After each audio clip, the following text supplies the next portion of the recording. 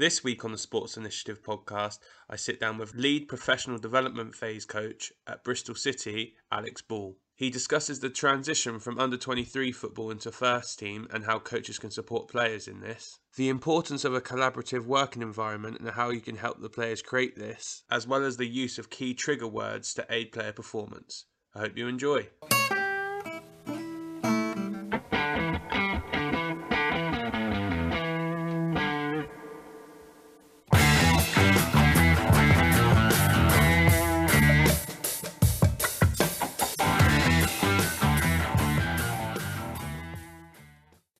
So, Bally, first of all, appreciate you jumping on this morning. How are things? How are you doing?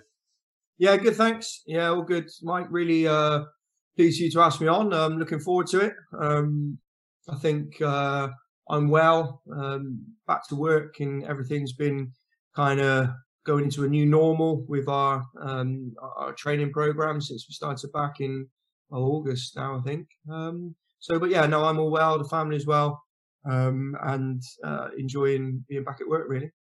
Perfect. So obviously you alluded to there kind of being back at training and whatnot. So you just want to tell people kind of what your current role is and what you're doing and who for, etc. Yeah, so currently I'm the lead professional development phase coach for Bristol City Football Club. So I've been in that role for probably the last 18 months to 2 years. 2 years previous to that, I was the under-23s assistant coach. So yeah, that's my current role. So day to day, working with the under-23 players predominantly.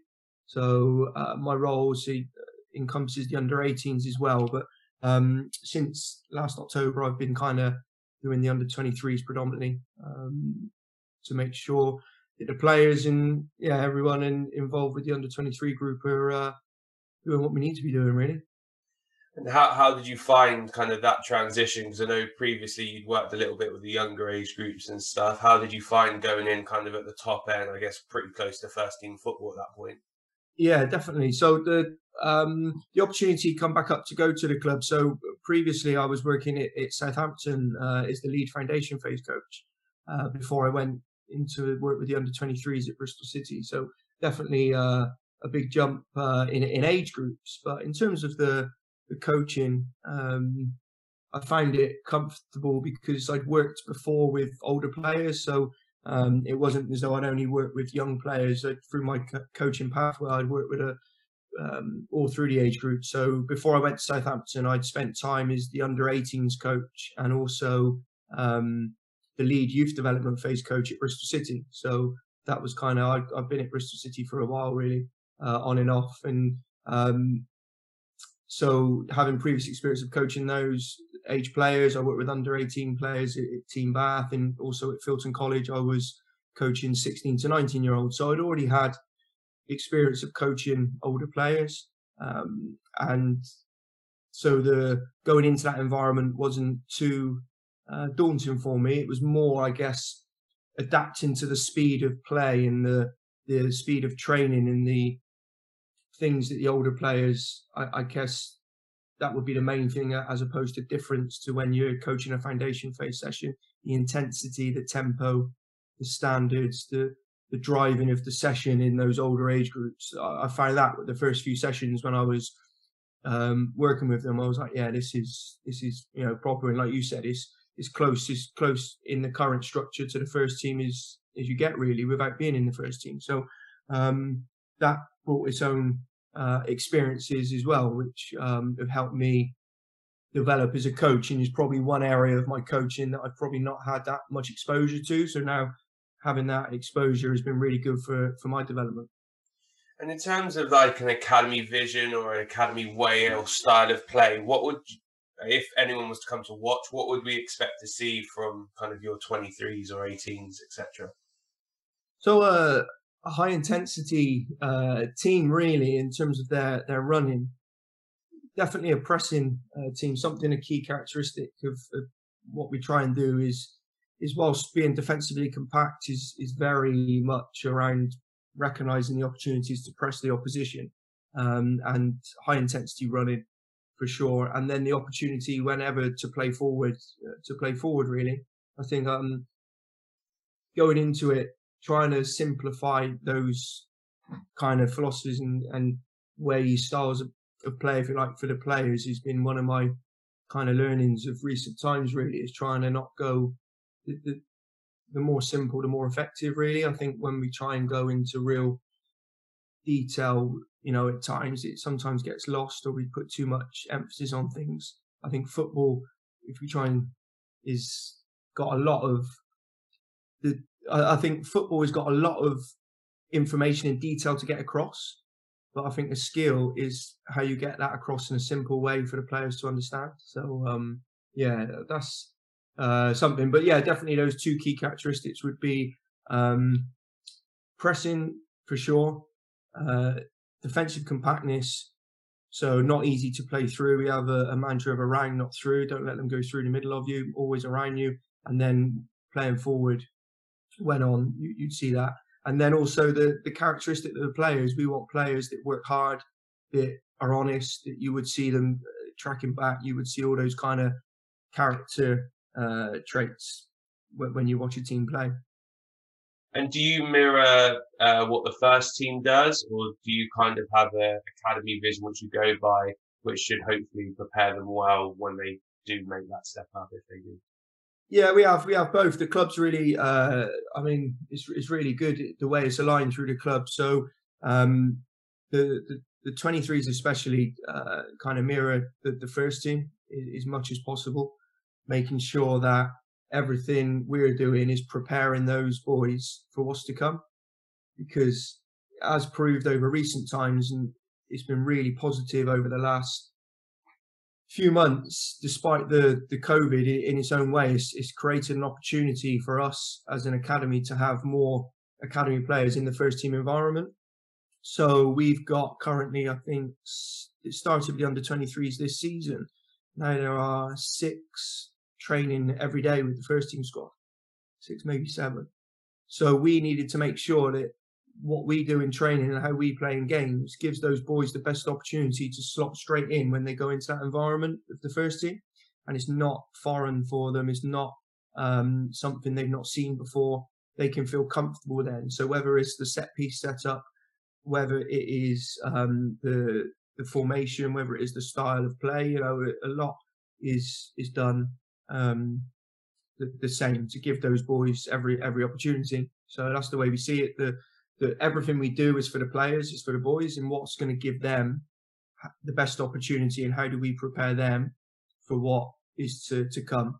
So some of it will be, like we say, to go into our first team. So we will try and do that. Through the pathway, it'll be slightly different. I think from under, the pre-academy, the 7s, 8s, through then into the 9s to 12s, and then through to the youth development phase and the under 18s, that there's more of a broader picture of developing the person and the player.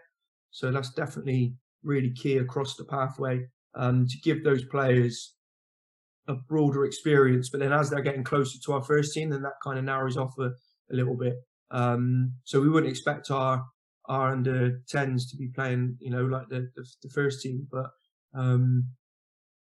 sure, there's going to be similar characteristics around the pressing. You'll want them to see them going out and press, but in terms of the formation they play, or they might play different formations to give them an understanding of what's to come. Because reality is at 18, 23, that some of those boys that are with us at 10, 11 are going to be somewhere else playing their football. So how are we preparing those boys to go into somewhere else that says different to what Bristol City say? So I think there's that kind of broader experience, but then certainly as it gets to 18s, 23s, there's more of that narrow focus to nail down on what our first team are doing and how our boys go into that environment, really. And I guess looking at your role, I guess one of the biggest things you look at is really trying to prepare them for that final jump, for that final bit. Like you said there, you've had a lot of success recently of getting players into that first team environment. What would you say the biggest challenge is for an under 23 player going from the age group that you're working in to then going into that first team environment and trying to, I guess, initially cope, and then further down the line kind of strive and push on? What would you say the biggest challenge for them is? I guess traditionally it's always like there's a one around opportunity. So opportunity, making sure that that's available. So something like we make sure it was really good up and before the COVID, for example, at Bristol City, we would always be training the same day and the same time as the first team. So whenever an opportunity come up for players to go into that first team environment, we were able to take it. So we would then, as an under 23, you'd have to get the balance right between um, playing and training is your own group and preparing, but also making sure they're available and ready to go into that first team environment. And whenever an opportunity come up, then making sure that those boys are ready and we're able to go into that environment. So if that meant trading off them playing in a under 23s game, then it's more important that they go into that first team environment. So making sure that our schedules align, making sure that when the first team were in, we were in, making sure that the boys, were training at the same time, just on the next kind of pitch. So even it's something as simple if a first team player went down injured in the session and they were to say, can we have someone? That's an opportunity. So then straight away you're able to send the player over. And then that day could be the opportunity that gets them in the manager's eye and they go, wow, yeah, what a player. I want to see more of him. I want to see more. So yeah, for sure, having opportunity, I think, is a big thing to get that across when you're training. So, and then is there things that you can do as the under 23s, is the like in the professional development phase that create more opportunity? So, like I said, like aligning the schedules, maybe one, having a process where players are every international break, say, when maybe players have gone off, we say that's an opportunity for players to go into the first team environment. Obviously, daily being involved in the daily planning meetings, and maybe a case where you go, well, players, the first team manager says we want X amount of players, and then they're able to go straight in. So definitely that's I'd say a challenge, but also an opportunity to get those opportunities, if that makes sense. The other one is then on I guess the players, is that the players that do really well thrive, from what I've seen, is if they have that bit of self-belief and confidence when they go into that environment, as opposed to being shy and withdrawn, if you like. So sometimes the managers want to see their character. So there's likelihood is they're a tidy player anyway, because they're at the club, they're in the under 23, so they're going to be of a decent level. But then those character traits of kind of resilience, of self-belief, of trust, honestly. So when they go in, the manager knows they can hold themselves with senior players. And it's not to be arrogant, and it's not to go, and that's something that I've kind of had to get my head around as well, because maybe my personality is a bit more withdrawn. And it links to coaching as well, when you go into an environment that you're not used to, wherever you go into if I went to the first team environment, or the first team manager's watching your session, or we've all had it as a coach where someone's watching you, or you go into that environment and you then need to show that inner strength, that inner self-belief, confidence to be who you are still, without feeling under that pressure to do something amazing or something that you wouldn't normally do. So getting the players ready for that in terms of the mental side, the character side, psychology, to say, look, you've got this opportunity. When you go there, show that you belong there. The self-belief and confidence. Don't be intimidated by it. Talk to senior players. Tell them to go left, go right. It's fine. They're not going to bite your head off. And having that bit, I think, is really important. And that's another thing, again, working closely over the last 4.5 years with the first team environment. I'd say those character traits are massive when you're in there. And a lot of things managers look for. They look for players they can trust. They look for players who are resilient. They look for players who can bounce back from adversity, who can have that bit of self-belief and confidence to carry themselves in that environment. So they're looking at those things, as well as obviously the football side of it.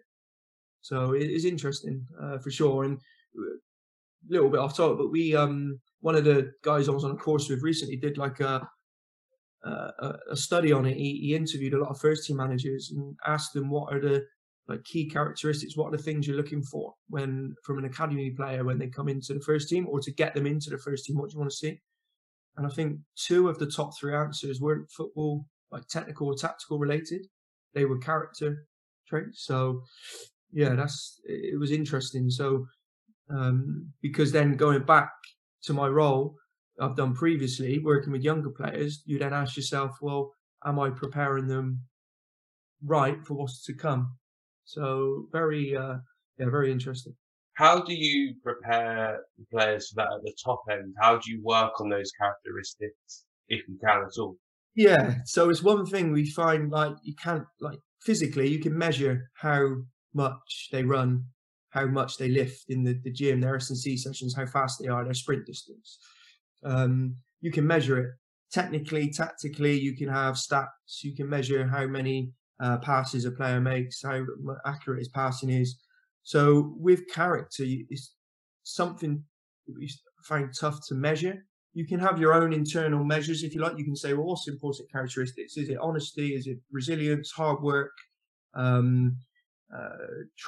trustworthiness? And then you could do a scale, but it's still your opinion on then how you grade, if you like, or measure those characteristics in a player. So that's been tough and been a challenge. I guess the way we've gone about it, or me personally, is every day the sessions will incorporate some type of resilience and character trait session. So whether it's communication, whether it's, like I said, resilience, whether it's trust, whatever it is, there's something in, whether it's hard work, there's something in each session. And that's not to say, and some of it, and this goes back, some of it is planned and some of it is just because who you are and what you demand from the session. So then that will naturally fall out of it. So I think that's how we go about it. Little things like when I'm watching the players in the warm-up, what are they doing in the warm-up? What are they doing? Are they doing it right? Is the standard? Am I looking? So I'm looking for those character things there in the warm-up. Who's the ones that are doing everything spot on? Who are the ones who are messing around? Who are the ones that are not doing it as they should be? I watched a lone player, or when you go and watch a player, say you want to watch a new signing, what's their character like? They're on the bench, but then you're looking at them, you can still watch and see things. So when someone goes down injured, are they the first one to jump up and get and warm up, or do they sit there and wait to be told to get up and warm up because they think they should be playing? What's their warm up like when they're warming up on the sideline? What's their character when they're body language like when they're sat on the bench? Are they with the team? Are they watching the game so that they're ready when they come on? So I think it also goes to what you look for as a coach. So what are you looking at? So it's being able and understanding to bring that into your coaching armory, I'd say, and look at that as well as, looking at, is he a good runner? What's his physique like? Does he pass the ball well? Did he shut that gap off? Did he make that forward run? Everything we look at football-wise. So just having that broader picture, I'd say, in terms of understanding what you're looking for with those character traits, and then trying to reinforce them through your coaching. We've had that been a challenge for you, because I imagine as a coach, everyone has their confirmation bias. So everyone has a type of player they like, or the type of characteristic they like. Has that been challenging for you to, I guess, at points have players that don't necessarily 100% fit the characters that you'd want, but then they've got other characteristics that are invaluable and we can work with, and trying to, I guess, frame it for them to get some more of the characteristics you want whilst enhancing the ones they've already got? Yeah, definitely. So there's, I think there's players that won't have some of the things you're looking at, as I say, because like if you're a defender, so I was a defender, I'm a defender, my bias is probably towards defending more than attacking. I'm always looking at the back end of the pitch to make sure we're organised effectively even when we're attacking. So I have for sure a bias, and that's the same with my own personal beliefs, because obviously I base my game on hard work, on a good attitude, on doing everything right, listening, doing like as much as you could. But I've encountered players over the years that aren't like me. So how do you make sure that you don't try and fix them into what the mold of you? So that's important. So I've learned when to stay quiet, when to not say anything in a football context is important with players, that especially attacking players, because the pass I thought they should make, actually they've seen something totally different. Or just because I would have made that pass doesn't mean they got to make that pass. So I've learned over the years to actually not, especially with those more individual maverick type players, to not purposely not have to mold them or coach them, I guess. I've got a player recently, and I always say to him, like, there's certain things you're going to have to do, but then you as a player, your USP is your creativity, is the ability to do something out of the blue. So I'm never going to tell you not to do that. You have to do that because that's you, and that's what's going to get you to be a top player, a really top player. But there's certain things, especially at our club, and I think in life, not just in football, whether it's punctuality, whether it's turning up on time, whether it's listening, whether it's being able to take an instruction, and if you don't agree with it, then be able to speak and ask the reason why, as opposed to just go, I'm not going to do that. Because then that's going to get the backup of the coach. Yeah, you might not agree with it and you may think you can do something else. That's fine. But then have the ability to communicate and go, actually, feel it's fine to challenge that and just go, actually, yeah, I think in this situation I should do this. And most coaches I know, and certainly me, are reasonable enough. And I go, okay, well, why are you saying that? And then they'll give their point. You go, yeah, okay. Or you go, no, this is the reason why. We need to do this, because if you don't do this, then it has an impact on your teammates. Excuse me. And ultimately, you're playing in this team sport where you're trying to all work towards the same goal. So I guess that conversation where there's going to be some non-negotiables or some standards, some professional standards that are in football and in life that they have to do. And I think that's important. But then football-wise, no, I'm not going to tell you to pass it when you should dribble it, or dribble when you should pass. Like, that's you as a player. If you've got 3 players around you, you can get out of that to do it. That's what you can do. Go in and really affect the game and really show what. So I'm really conscious to say that to those players, to say, look, I'm not trying to change. I'm not trying to change you. You are a top player. This is why you're a top player. The only thing I'll try and do, and then the other way of phrasing it is also saying, like, if you do these things, it will add to your game. It's trying to say, well, actually, this might make you even better and more usable, watchable by a first team manager. Because if the first team manager, and as much as we say it's right or wrong, first team manager, they're looking for people they can trust. The moment you break that trust, whether you don't turn up on time, whether you forget to do something, whatever it is, if you break that discipline, it's really hard to get that back because of the pressure at the top end. There is so much pressure. That's the other thing I've seen, that the pressure on first team managers is ridiculous, like to win games, and how that can affect things. So it's really, the players have to, there's certain elements they have to buy into, whilst making sure that you don't take away their USP or their creativity or their ability to be a maverick, whatever you want to call it.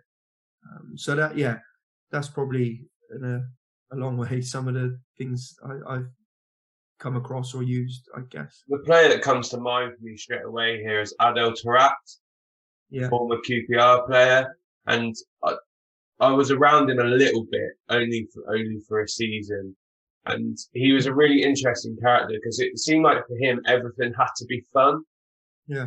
And that was what he engaged with, and obviously you saw him on a football pitch and the stuff he could do, outrageous. I guess for me, one of the challenges would be how do you fit that into a team context, which is kind of what you're alluding to here. He's got that USP to be able to beat 3, 4, 5 players, or do skills and get past players and set someone up. But we have some non-negotiables in terms of transitions that you have to do, or you have some non-negotiables when we press, you have to do this. And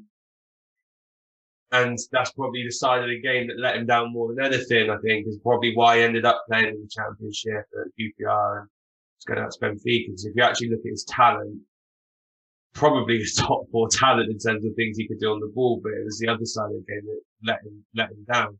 It's interesting what you're alluding to there about saying to those types of players, this will add to your game, this will be an addition, not if you're going to do this, you have to do that as a trade-off. It's more of an addition conversation as a way to get through to them. Yeah, definitely. The terminology and the way you phrase things and the way you speak it can be important as well, because sometimes the players see it as a criticism or negative, or you're trying to change them or have a go at them, or you don't want them to do that, you want them to do this, and it's that. So that way you phrase it and however you choose to phrase it, but make it come across as though you're helping them, and actually this is going to make you even better. So that word add to your game is important. And the other thing on that, so I went to Lille and spoke. We had a study visit over in Lille, and we spoke about Eden Hazard and the coaches and the players, how they cope with him, because he was a maverick of very high proportion. And they spoke around how they got the buy-in from all of his teammates and all of the staff, and they understood and they accepted it. So they all give the go-ahead for Eden Hazard not to do that gym session, basically, because he was so good at stuff in football. They just got the buy-in from all of the players, so there was never an issue there. So no one was going, "Oh, where's Eden? Where is he? He's not here. He should be at the gym." No one. He wanted the gym. He wanted the gym. They just accepted it because he was such a good player. But the coaches or the staff there had to, in the first instance, make that explicit and get the buy-in of all the players in that group. And he would, and the funny thing is, he said he would do that gym session. He'd do it at another time, or he'd do it. It wasn't as though he was not going to do it. So I guess the other way of doing it is that if you've got someone that's that good, you need to make sure you have the buy-in of everyone, whether that's the players, the staff, the fans. They understand that he's not running back. He's just going to stand and he's not going to defend. Now, some managers, some clubs are happy for that. Some aren't. Some will go, no, we can't have that on our team. Every player has to run back behind the ball. The aim of football is to score on one end and stop it in the other. So if we can get everyone behind the ball, it makes it more difficult for the other team to score. You watched Tottenham last night. Liverpool broke them down in the end, didn't they? But Tottenham, very 4-4-2. They got Harry Kane, one of the best strikers. He's defending more than he's attacking. I'm sure Harry Kane's bought into it. To Mourinho's way of, at the moment, what they're doing. The fans are buying into it because they're top. Now they're second in the league. How far does it get you? I don't know. Maybe all the way. You win titles. Mourinho's won, Inter Milan, won loads. So there's no right way or wrong way, for sure. And that's the other thing. There's no right way or wrong way. There's just the way that works for you. And then the other thing is always being able to back it up or justify or have a reason to say, actually, this is why we're doing it. And that's not right nor wrong. It could be in obviously people's opinions, in the fans, in other teams, other people, but that's fine. I guess as long as there's that reason, so why you're doing it. So I'm saying to that player not to run back because he's our best player. He's not very good at defending, but what he can do on the ball is unbelievable. So we're just going to get in the ball, and we'll accept that he's not going to defend. Some people are happy for that. Some people will, because they know we're winning the game. Some people will say, no, that's not acceptable. When you defend, everyone has to be behind the ball. So, yeah, it's, I guess, down to your, like you said earlier, your personal bias, but not letting your personal bias then ruin or dictate to a player that clearly has potential. How important do you think it is having a team that, I guess, balance each other? Because if we're talking about this Hazard situation, for example, if you've got a group of staff and a group of players that are willing for that to happen, it would suggest that they're all pushing in the same direction and possibly have a level of self-awareness regarding how good a player he is or could potentially be. If you maybe had one or two players in there who their entire game was built on just hard work and everyone, defending, everyone being on time, who weren't willing for that to happen, or like, actually, no, if I'm going to be there, he's going to be there. I'd imagine that creates quite a lot of challenge within the group. So how important do you think it is having a team environment where all the players' characteristics kind of blend together in a nice melting pot, which allows there to be kind of an open and honest relationship between all the group and a level of self-awareness within that group? Yeah, I think it's a good one, because you'll get like you'll get little pockets of dissent, in people whispering behind backs and moaning, and if everyone's not on the same page or going towards in the same direction. So that thought, or that notion of purpose and what are you trying to do. So if hopefully everyone in that team is there for the same purpose, whatever that purpose is it to win the league? Is it to avoid relegation? Is it to get a place in Europe? Is it to make sure that everyone is happy, everyone is treated like a family? What is your purpose? What are you trying to achieve? Is it promotion? Is it whatever it is? And then if people aren't aligned to that purpose, is then understanding why they're not aligned to it. And then if there's an issue that can't be resolved, then they probably have to find their way out of that group to allow the rest of the group to work effectively together. So if two people didn't agree with the notion, like we were saying, around Hazard, then what was their reason for that?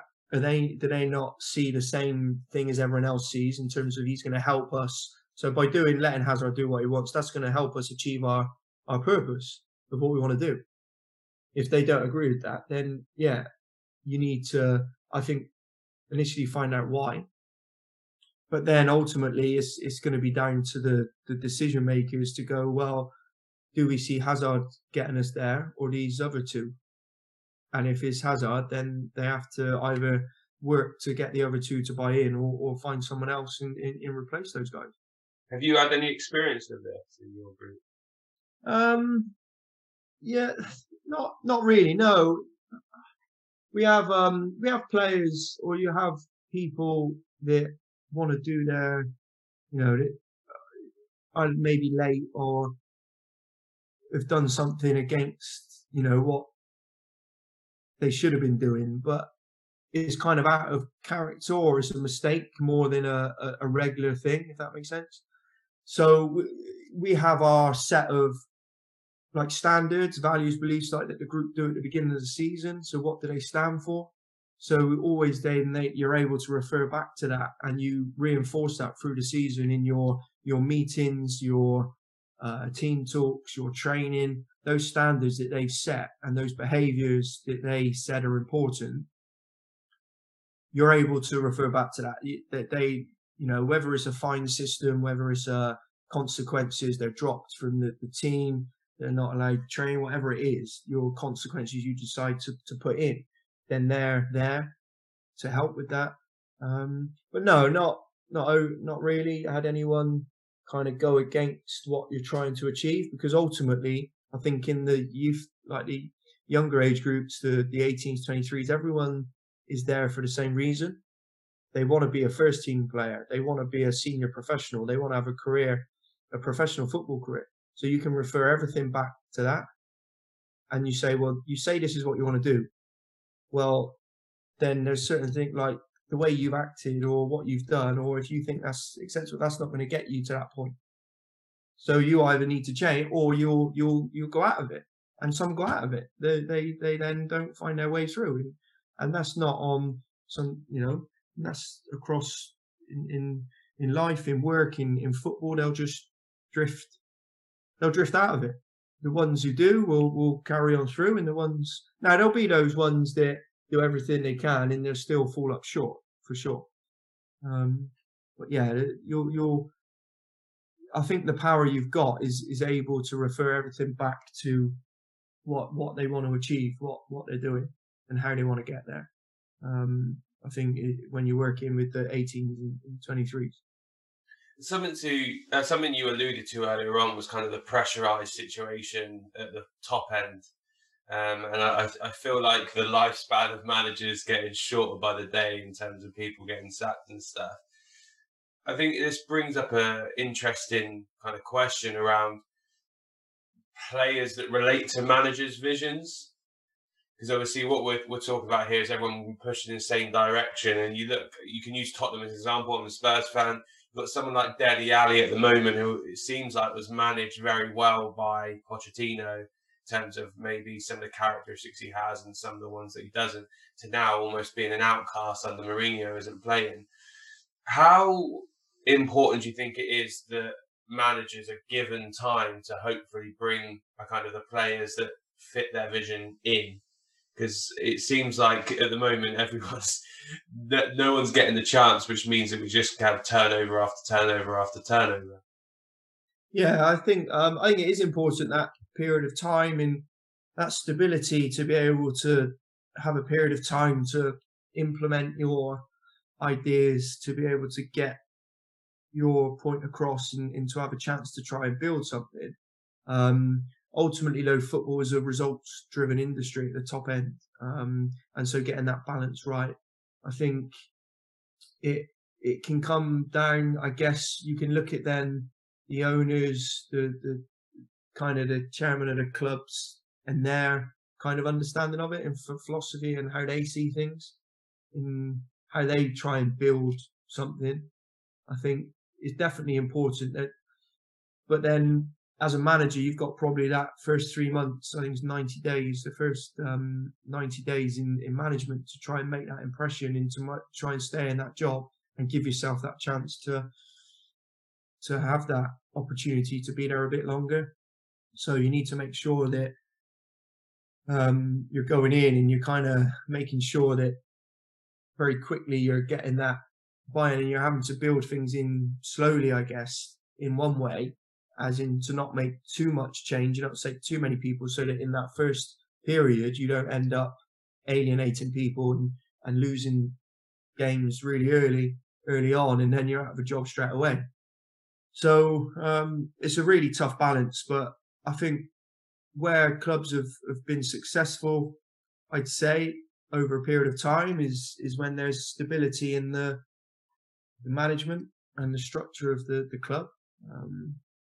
I know Manchester United, when Ferguson was there, I mean, Klopp's been at Liverpool for a long time. Pep's been at Man City for a few years now. I think they're obviously being successful. And then it's, yeah, and similar, I guess, with through the pathway as well, is stability of coaches, of staff, helps players develop a familiar face, having something, giving it the time to work through. Does that make sense? So you're actually working, you're not changing something every year and going, oh, there needs to be a period of time where you actually give it a go and let it work through to say, well, actually that was successful or that wasn't successful. So yeah, definitely having the stability, I feel, is important. But unfortunately in football, you're not going to get that. So I think, though, managers know that and they accept that. And as much as they try and do, they can, as much as they can, to stay in that role. And as much as I'm sure in an interview or at the beginning when they start, they'll be told this and that, or they, that will change if they lose 5 games on the bounce in the bottom of the league. Sometimes pressure comes and decisions need to be made. So, but yeah, for me, I think stability is important. Is that something that would interest you long term, or are you happy kind of in the 23s development / first team environment? Yeah, it's something it's never been something I've aimed for, as in a target or a goal. I've never said I want to be a first team manager, I want to be a first team coach. The more I'm around it and the more I think, yeah, I like, it could be something that I could go into. The more you work with older players, the more you work with staff that work with older players, the more you work with staff that are potential first team managers. So you create relationships with coaches that potentially are then working in a first team environment. So if you've got a good relationship with someone, then that might provide an opportunity in that first team environment if you've worked with them previously. But it's never something that I've laid my hat on, and there's so many things that you have to weigh up. Like, family is quite important to me. We got a family base in Bristol, and you know that if you took a first team job and you go into that environment, you could be then ending up going around the country. I know I wouldn't want to be moving my wife and kids around the country. So then you're the one who moves and is away all the time. So there's that side of it. I guess that stability and that risk, because you, like you say, there's maybe more financial gain. So I think that's where the money is at the top end of the game. If you can get into that first team environment, you probably get more financial gain, but only over a short term period. Even if you've got a contract and you get sacked, you know, you're going to get a period of money, I'm sure, a payoff, but that's only going to last so long. Then you've got to wait for your next job. I don't know. It's I've not ruled it out, but I've not set my hat on it. I really enjoy what I'm doing at the moment, working with the under 23s and the under 18s. It's really good, and it's something for sure that I think I want is a part of my coaching pathway. If I look at my coaching journey, you know, from coaching 4 and 5 year olds to coaching senior players, so I've kind of gone across the age groups and coached all age groups. But probably the senior end, the first team football, is the one area I've not spent a majority, a large time of coaching. I did a bit in a semi-professional environment at Bolton Rovers in Mansfield. Helped out in coaching when I was playing there at those clubs. I had examples of working with senior players there in a first team environment. Obviously, that's only semi-professional. And then I've obviously worked with under 23 players. I've worked with first team players that come into the under 23 group. I've worked with first team players because you have to take a session because players are coming back from injury, or there's players not in the squad, so that's been good for me because that's really helping me develop as a coach and how to manage, how to deal with and coach and put on sessions, what type of sessions to put on, all that for first team players. So that's been really good over the last kind of couple of years for me, is that development and that challenge on myself as a coach, because sometimes you can get comfortable. So it's been good to challenge me. So something that interests me for sure, but then having to weigh everything else up into that is interesting. So I've not you never say never for me. I think if an opportunity comes up and it's the right one, then yeah, but I'm really happy and enjoying what I'm doing. Part of a really good club at the moment in terms of how we're doing things, I think, and the messages we're getting across and the players we're working with in the development along the way is both for me as a coach and then obviously the players that are going through into the first team environment is really good. So I'm really enjoying doing that at the moment. One of the things you've alluded to there is kind of quite an extensive like foundation in coaching and kind of going all the way through the age groups. How important do you think that has been for your development to get you to the point where you are now?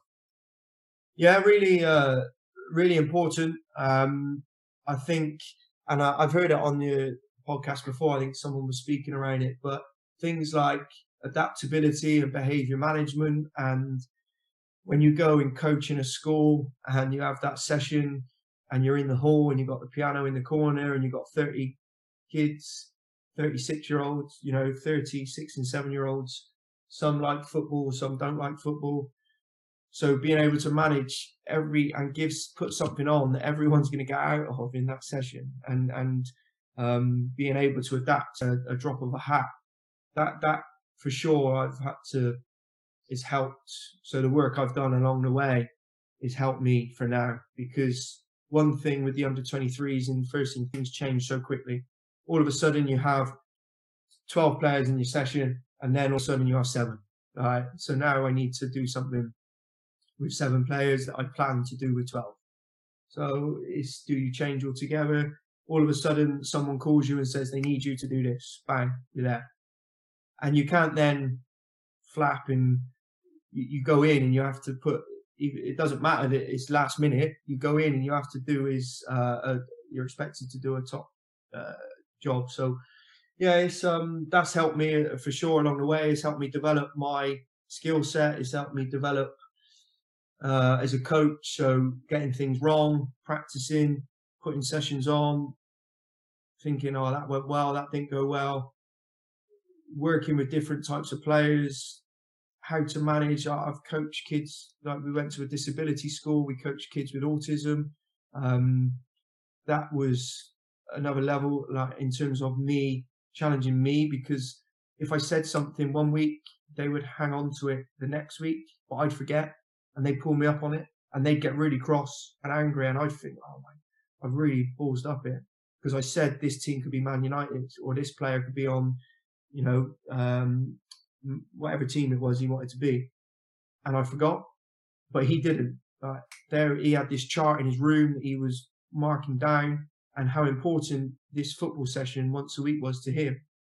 Yet for me, it was obviously another session. I was doing 6, 7, 8, 9, 10 sessions a week, and it was one of those sessions. So making sure every session that I went to was as important as the last one or as important as the next one. Never, you know, be in the moment for that session and don't forget. That for me was really important, that lesson there, you know, coaching. And I'd have never got that if I wouldn't have worked with that school and worked with those kids. And but then the joy it brought them in was very good. So yeah, I think having a varied pathway and experiencing different things definitely help, and it can get you things for sure that you miss out on if you kind of go straight in and haven't done that before you go straight in with your coaching. So that pathway and that ability, and it's tough for me to shake off actually. Like now, I come from I sound old. I'm 39, but I come from a time where when I was a schoolboy coach, I was the physio, the bus driver, the kit man, and the coach, and you just do everything. And especially when I went to Southampton, like the support the professional football clubs now that you get is unbelievable. And you're just left to do really what you're there for is to coach and to work with the players. But I struggled to let go of that. I'd like try and help out with the kit, or you needs to go here, or you know, you always want to. So, but having that makes you appreciate. My point is, it makes you appreciate now. It makes me appreciate for sure the support and what I'm able to do now and the environment I'm able to work in. Makes me much more appreciative because I know of what I did, like, 15 years ago when I started or more 16, 17 years ago. So it makes you definitely appreciate it more. Do you think that sometimes kind of that feeling is forgotten at the top end? And what I mean by that is I watched a few documentaries, one in particular, the All or Nothing, and you see Serge Aurier go into a school and kind of the kids' faces and the eyes light up and stuff. And I always think that sometimes when you get to the top end where you obviously there is so much pressure and all that type of stuff, you forget that feeling of a kid of, being with your mates every day and being able to play football. And I imagine the older professionals, they probably look at it like that and go, those are the best days of my life. I was playing football with my best mates all day long. Do you think whilst you're in it, it's really challenging to kind of maintain that attitude of how fortunate you are to be doing the role that you are, or how fortunate you are to do what essentially millions of people do as a hobby for a job? Yeah, I think so. When you're in it, you need to take that moment to step back and to go, actually, yeah, this is what I'm doing. And like you say, the joy and the amount of people that would love to be doing what you're doing or love to be have a career as whether it's a professional football player or a professional football coach, for sure, they do that. I think, and trying to help the players understand that as well, and trying to get that balance between the pressure of what football brings in winning football matches in 3 points and doing that side of it, the pressure from the media, the fans, whatever that brings, but then stepping it back and going, and I use this when I coach and work with players, is why did you start football when you were 7, 8, 9 years old and you first played football? Why did you play? So you're trying to bring out that. It was a coach called Louis Lancaster. He said, one part of his philosophy, he said, I'm trying to bring the 9-year-old out of the player, like the kid. So how can I keep that 9-year-old mentality in a senior player or in a professional player?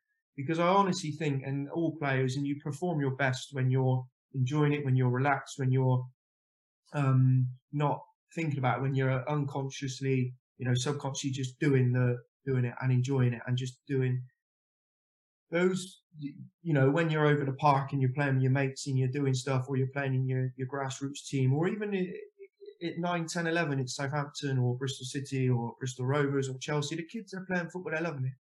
And there's a point in the pathway, there's somewhere where it changes. And I don't know where. For different players, it's different ages or different stages. But somewhere, something changes and they go, oh, there's this pressure, I can't enjoy it. Oh, I'm not. And they end up either not enjoying it, putting too much pressure on themselves. And it happened to me as a player. I think I probably put too much pressure on myself. I ended up getting really nervous and worrying. And then I'm like, if I know now what I knew now, I'm like, why am I worried? It's just a game of football. You play football. Yes, there's this pressure to go and win, but if I know I'm going to perform my best when I'm enjoying it, and I'm playing football because I enjoy the game, I enjoy being with my teammates, I enjoy running forward. The best feeling was the feeling after a game, especially when you won. That feeling of like sense of achievement, like you've done something, you play. It's not the same. It is not the same as a coach. It is a little bit, but much more as a player.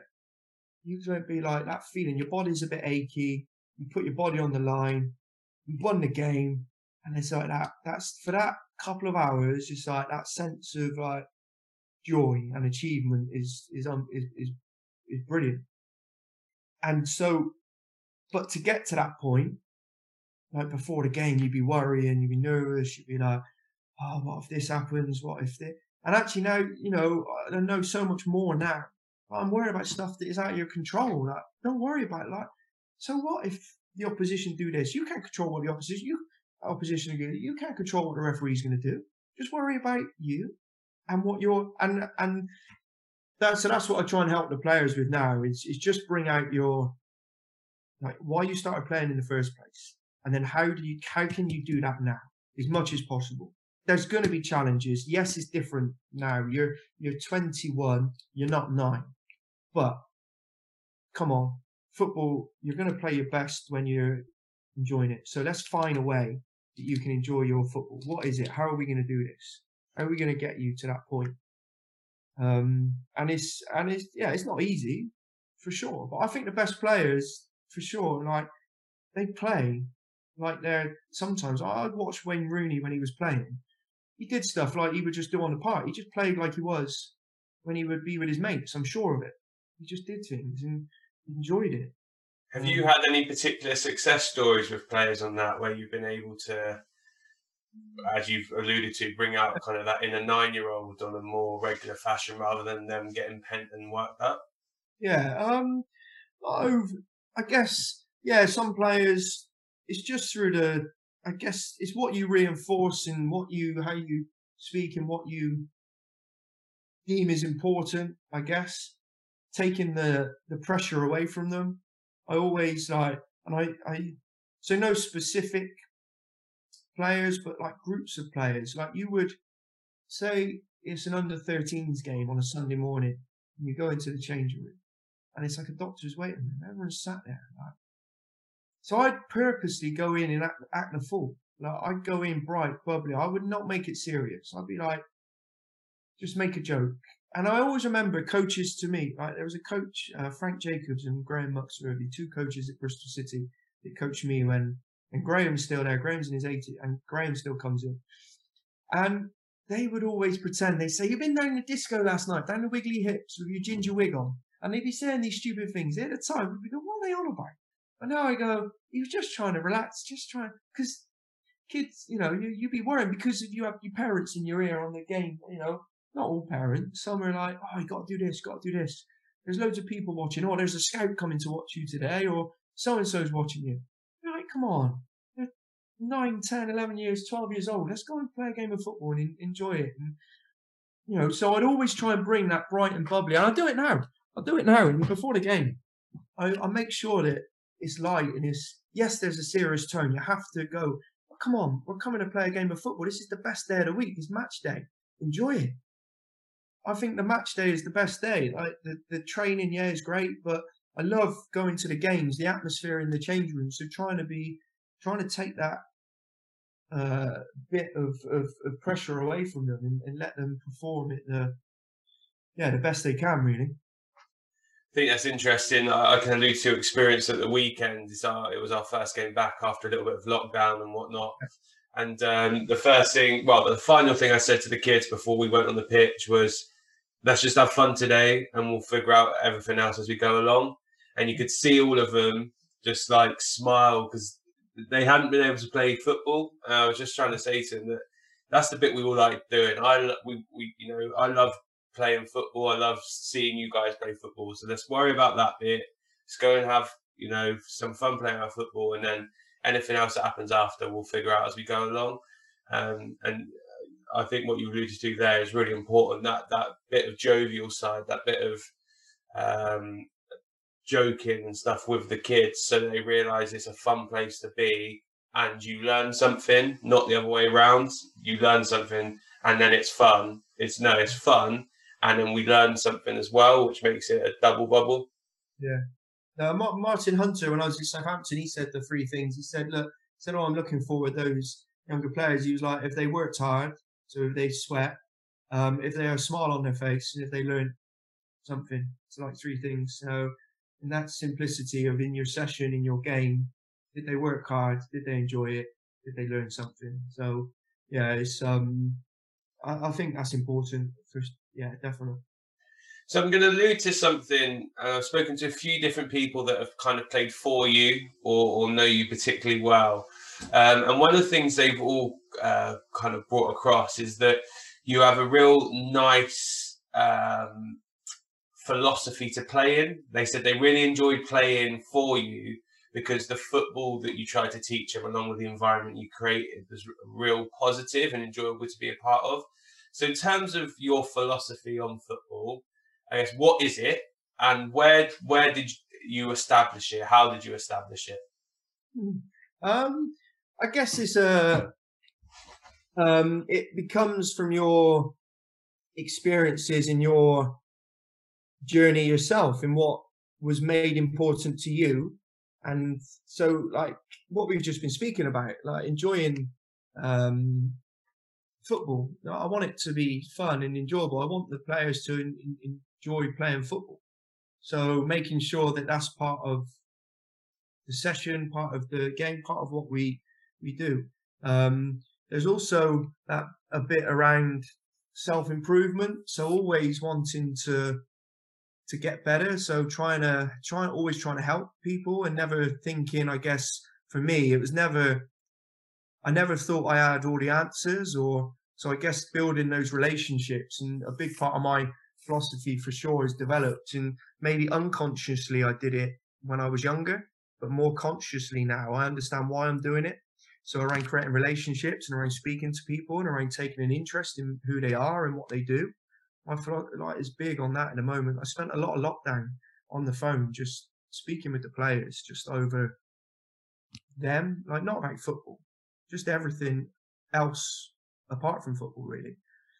And really getting to try and understand them and know who they are and what's important to them. So a relationship for sure. Why was that important to you? What experiences did you have that made that premium for you? I guess coaches, I think of coaches who I've experienced along the way, like great coaches like Paul Tisdale, Ivor Powell, Andy Tilson. They were the 2 coaches I mentioned earlier, Frank Jacobs, Graham Muxworthy. They were personable people that would take time to speak to you and find out about you. And so there's that side of it, I guess. And then the other side of it is as you get older, you understand more, and you maybe on courses, or you deem what's important. And actually, for me, it's confirmed what I was doing. That makes sense. So maybe I was doing it, but I didn't know why I was doing it. But now I've confirmed that actually I was doing this for this reason. So definitely that's important. So being personable, being and it's not, and yes, it's being nice, right? And someone people say, oh, you're too nice, but I don't think it's a bad thing being too nice. If on your gravestone it says, here lies Alex Ball, he was too nice, I'd take that. If people thought that about me, then that's okay. Now I get you need to make tough decisions, and that's something that I've had to do. Whether you're releasing players, but again, whether you're dropping someone from the team. But again, if you've got that relationship and you've spoke, I think that becomes, they don't like it and the players are not happy, but they understand it and they know you're not doing it because anything personal, and they cope with it. So that side of it is important for me. That relationship, that ability to try and understand them, and be able to make harsh decisions. And then when you have to I raise your voice or do something, it becomes that more effective because you don't do it all the time. When you do, it's like everyone sits back and takes note. I remember one example. I was coaching at Filton College, and I was playing in their men's team. We had a team in the senior league, and I was the senior player, and it was 16 to 19-year-olds, and we won the game 4-1. And everyone's in the change room after, and they're all buzzing. I think we won 3-1, and they're all trying to get the food and the sandwiches, and the manager's trying to speak, and they weren't listening to the manager. And it was a bad game. We'd won, but we'd got away with it. The other team should have won. Like, how we ever won the game. And I just lost it. I was taking my boots off. I had my boot down land. I slammed it down on the floor. I like swearing at them. But you listen to the manager. And I'm not off on one now. This is the worst performance I've played in all my life. You lads, you think you know it. You know nothing. And everyone just goes, now what's Bally doing? Like, just sat back. The manager texts me out night. He's like, are you all right? He says, I said, yeah, I just got frustrated. Like, no one was listening to you. Like, it had been a really bad game. They thought they were amazing. We weren't.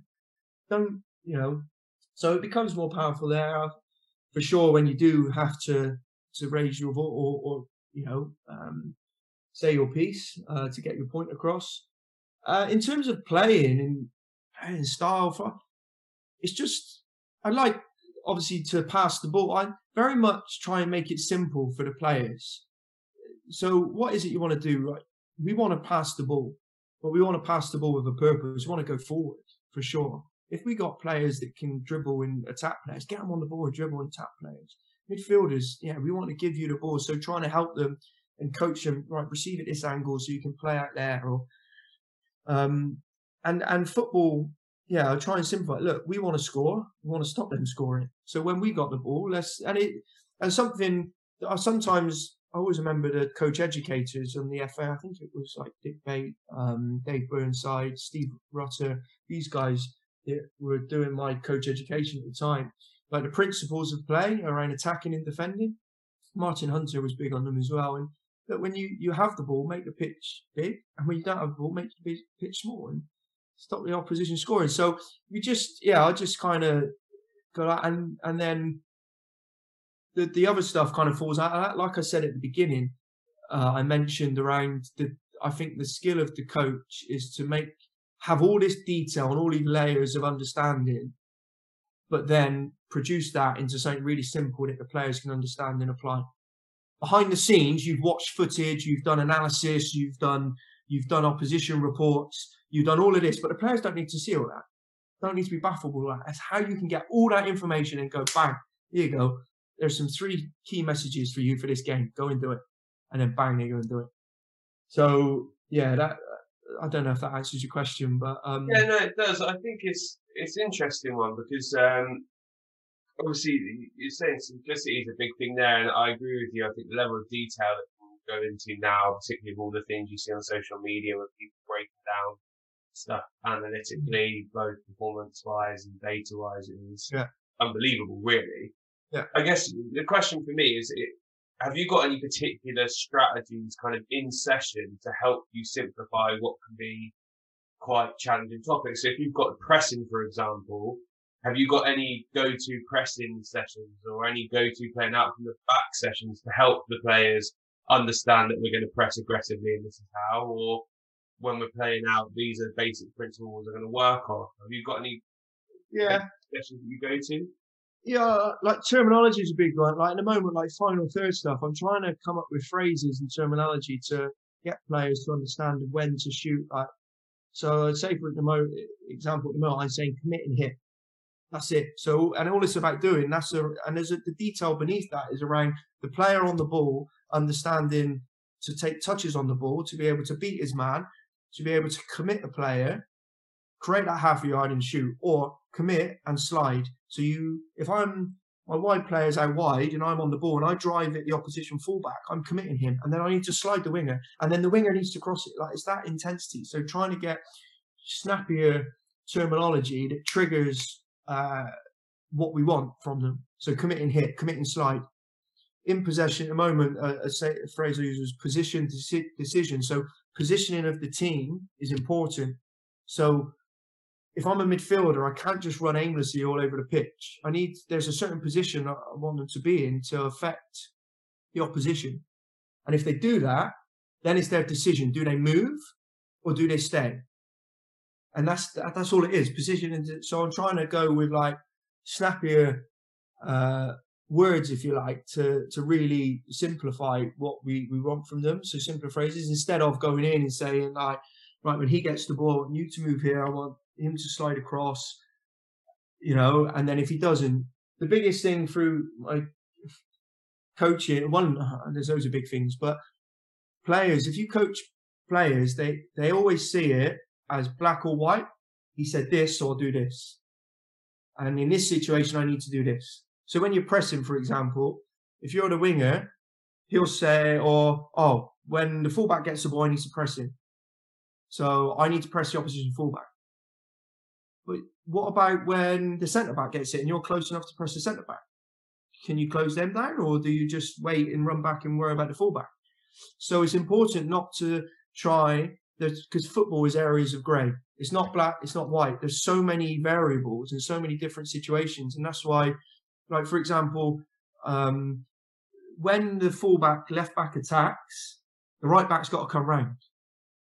But then the opposition have no one on the halfway line. So why's the right back got to come round? I don't understand it.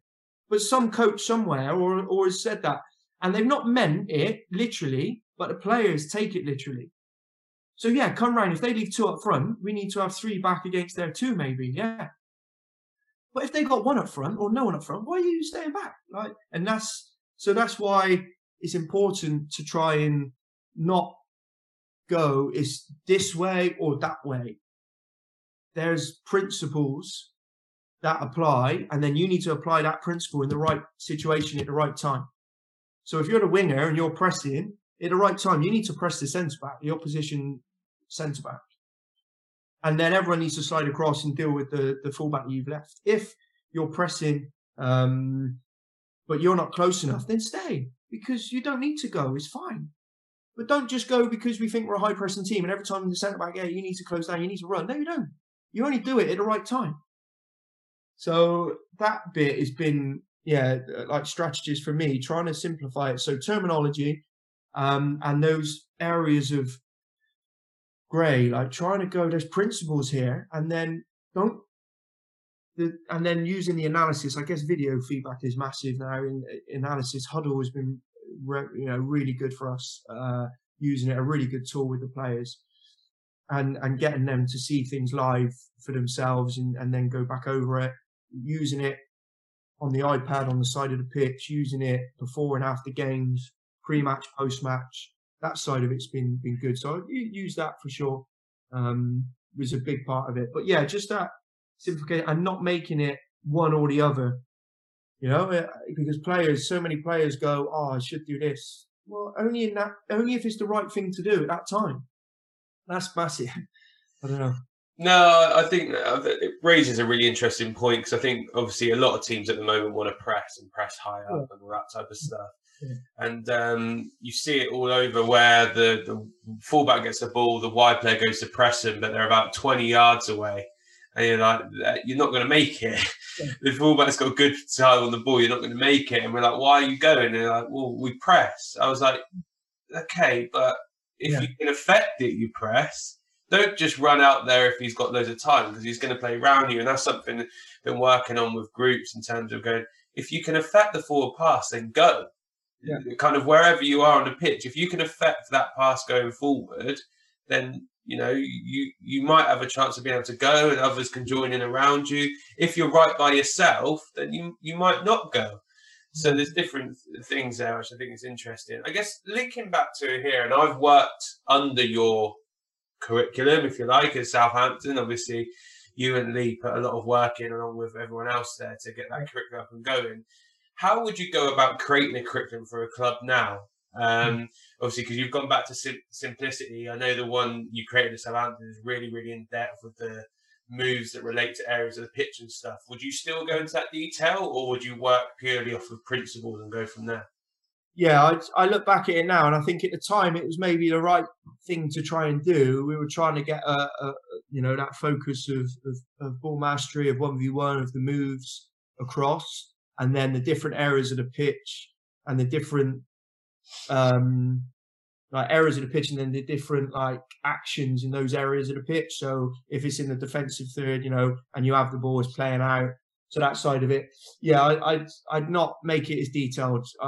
For sure, if I was to do it now, the same principles would apply, I think, around the moves and around, but I would try and do it in a different way. Again, there's detail underneath it, but it's what the end user needs to see. So what the coaches and what the staff would need to see would not be as detailed. So I would definitely go, I've been trying, and I'm trying to do it at the moment with the PDP, come up with that simplicity. So at the moment, for example, if you were a high pressing team or your club, just what's the key things you're looking for? So 5 things might be high intensity running, compete for everything, play forward, do your USP really well, so do what you're good at, and do your job for the team. Now, underneath those 5 headings, there is more information, but that's can you base a curriculum off that? Maybe, but there's loads of bits in there underneath. So, do your job for the team. What does that mean? Well, if I'm a centre back, I need to defend, I need to head, I need to make sure I squeeze and drop effectively. I need to make sure I mark it, set pieces. I need to do my job for the team.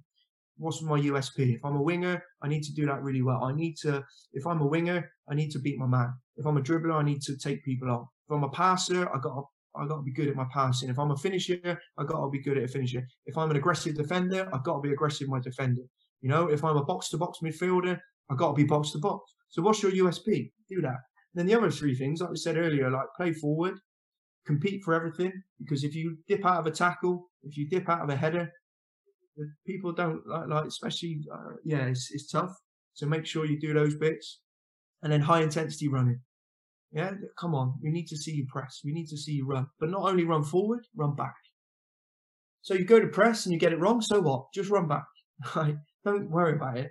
So there's so I'm thinking, right, there's 5 key things there. So how do we, now underneath that, there's loads of details. So playing forward, you have underneath that, there's switching play. Because if I can't play forward there, could I switch a play for him to play forward? There's width and depth, because I need my team to spread out so I can play a forward pass. There's forward movement needed for me to play the forward pass. So there's loads of stuff then, and how you get that across in a curriculum, I'm not sure yet. I'm not sure of how we're going about it. All I know is it needs to be more simplicity of how. But the reality is, I don't know if we'll be able to do it, because there is, like we keep alluding to, is there's detail within it. So we can't get away from that. There's all that detail underneath it. So you can have some key headings, and maybe that's just what the end user sees, those key headings. And then there's training, then there's coaching, then the detail comes out over the time, of those key headings. Do you need to be explicit with what the detail is? or is that down to the individual coach, the individual player? I'm not sure yet, but I look back and I put a piece of work together with Lee, and Lee was really good, and we worked really well. I felt together, and then it was a good kind of achievement, and I felt it was good at the time. But when I reflect on it now, like, what are we now? So 5 years down the line, probably from that, nearly 6 years. I'd do that different, with the same focus and the same principles, but probably a bit different in terms of the detail, the documents, and what went with it. I think what's interesting, having used it and stuff, for me was it kind of left it to the skill of the coach to use what was relevant for the players at the time. So I think as a coach, it was kind of challenging for you, because you were like, right, where are my players on their journey at the moment? Because I could run down all of these things, or I could run down a few of them because that's where they are. So I think it was good in terms of the context. There was so much information in it, and it was, thorough. It's one of the most thorough documents I've probably seen in terms of a curriculum. Of what in that context was outstanding, and it left it to the skill of the coach to identify the players' needs, which I think as a trait, as a like extra on top of that, was really good, because you're constantly evaluating your players to then look at the curriculum and then go back. I think it's really interesting what you alluded to here around the simplifying of terminology for players. The commit one. Yeah. Commit. Yeah. I think for me, that those little terminologies, it's like, can you get those to players to get them to play quickly? The common one is when you're in 1v1 defending, can you make contact, or can you take the last step, or tempo, speed, all those little trigger words that everyone has. And it's kind of, where's your trade-off? Do you go down the really detailed route and allow coaches to kind of take on what they need? Do you go down the really simple route and make an assumption that the coaches know the detail behind it? So I think you'd be kind of between a rock and a hard place. But I think there's benefits to both. So I guess it depends on what your club philosophy is, really. I think that's important. I also think, like you say, is because when the positions I've been in as well, you've got that kind of coach development side to it as well, or putting in, there needs to be that opportunity for the coaches. So yes, there's a curriculum, but you're still free to coach what you want within that curriculum. Does that make sense? Like, so if it says that this week you're doing, and we tried to contrast it in 1 week, or one session was playing out from the back and then it's pressing. So then subconsciously, though you're working on pressing, you're getting the playing out because you need the playing out to work against, which you worked on the following week. So there's all that kind of stuff. But was never too prescriptive to say, like, and I think it's important, like, you must do this session for playing out of the back. You do this. But playing out of the back looks, that you'll have an idea of what it looks like. But come on, you'll have a session to do that, or whether it's pressing, or whether it's playing through midfield, or switching play, or whatever it is. Every coach, and that's the development of the coach. And I had that development. Never had that as much when I was doing the younger age groups, before previously through my coaching career. And I would always have to challenge myself with those sessions. And now I know sometimes clubs kind of take that away from the coach and go, you do this session for this topic. And you're a bit like, well, what am I doing? Like, there's no planning process for me then. I just need to turn up. Yeah, I delivered a session, but I didn't think about what it was and what to do. So there's that. And some coaches like that because it's less work. Some won't because they go, well, actually, for this session, I want to do this. So yeah, getting that trade-off right as well is important. So this is the last question for me, and it's something I ask everyone, which is, who's the best? It can be player and or coach that you've worked with or against, and why? So, best player played against, I was playing probably when I was at City, we played Arsenal, and I remember Jermaine Pennant played for Arsenal, and I played fullback and he played on the wing. And I remember he was very good that day. I think we were about 16, 17. He was very good. When I was younger, senior, I was lucky enough to be part of the Bolton Rovers team that played Norwich in the FA Cup.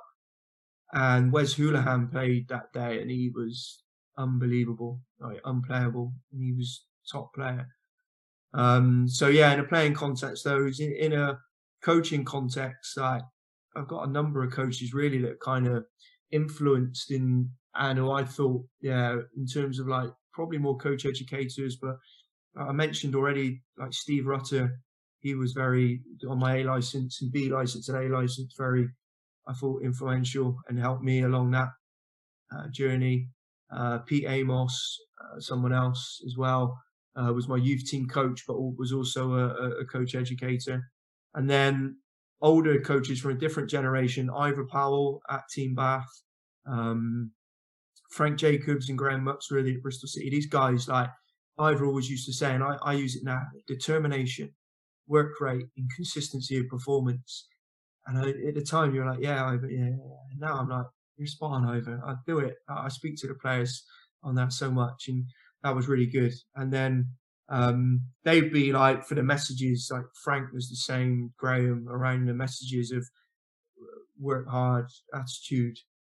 And then in terms of coaching, probably Paul Tisdale, the way he got you to do stuff as a player, and the way he set the teams up and the success he had at Team Bath to get the age group, the team through the leagues, if you like. He was very good. Yeah, some real important people. Andy Tilson was just the top bloke, like really unbelievable as a person, how he influenced how the relationship and how it reinforced to me that you can have good people in football. Like sometimes you hear like stories of everyone stabbing each other in the back in football. You can't be nice, and it's not true. Like it's not true. There's top people in football, and you can be a good person and still be successful in football, for sure. So yeah, they'd be the ones that stand out for me, for sure. I'm hoping to get him on the podcast soon. I'm currently exchanging text messages with Tilly. But no, I agree with you in terms of having good people in football. I think that he's definitely one of the good guys. But listen, Bally, I really appreciate your time. I think everyone would agree some valuable stuff there. And obviously stay safe and keep doing what you're doing. And hopefully we can catch up with you again a bit further down the line. Yeah, no worries. Thanks for having me on, Mike. I really enjoyed it. Yes.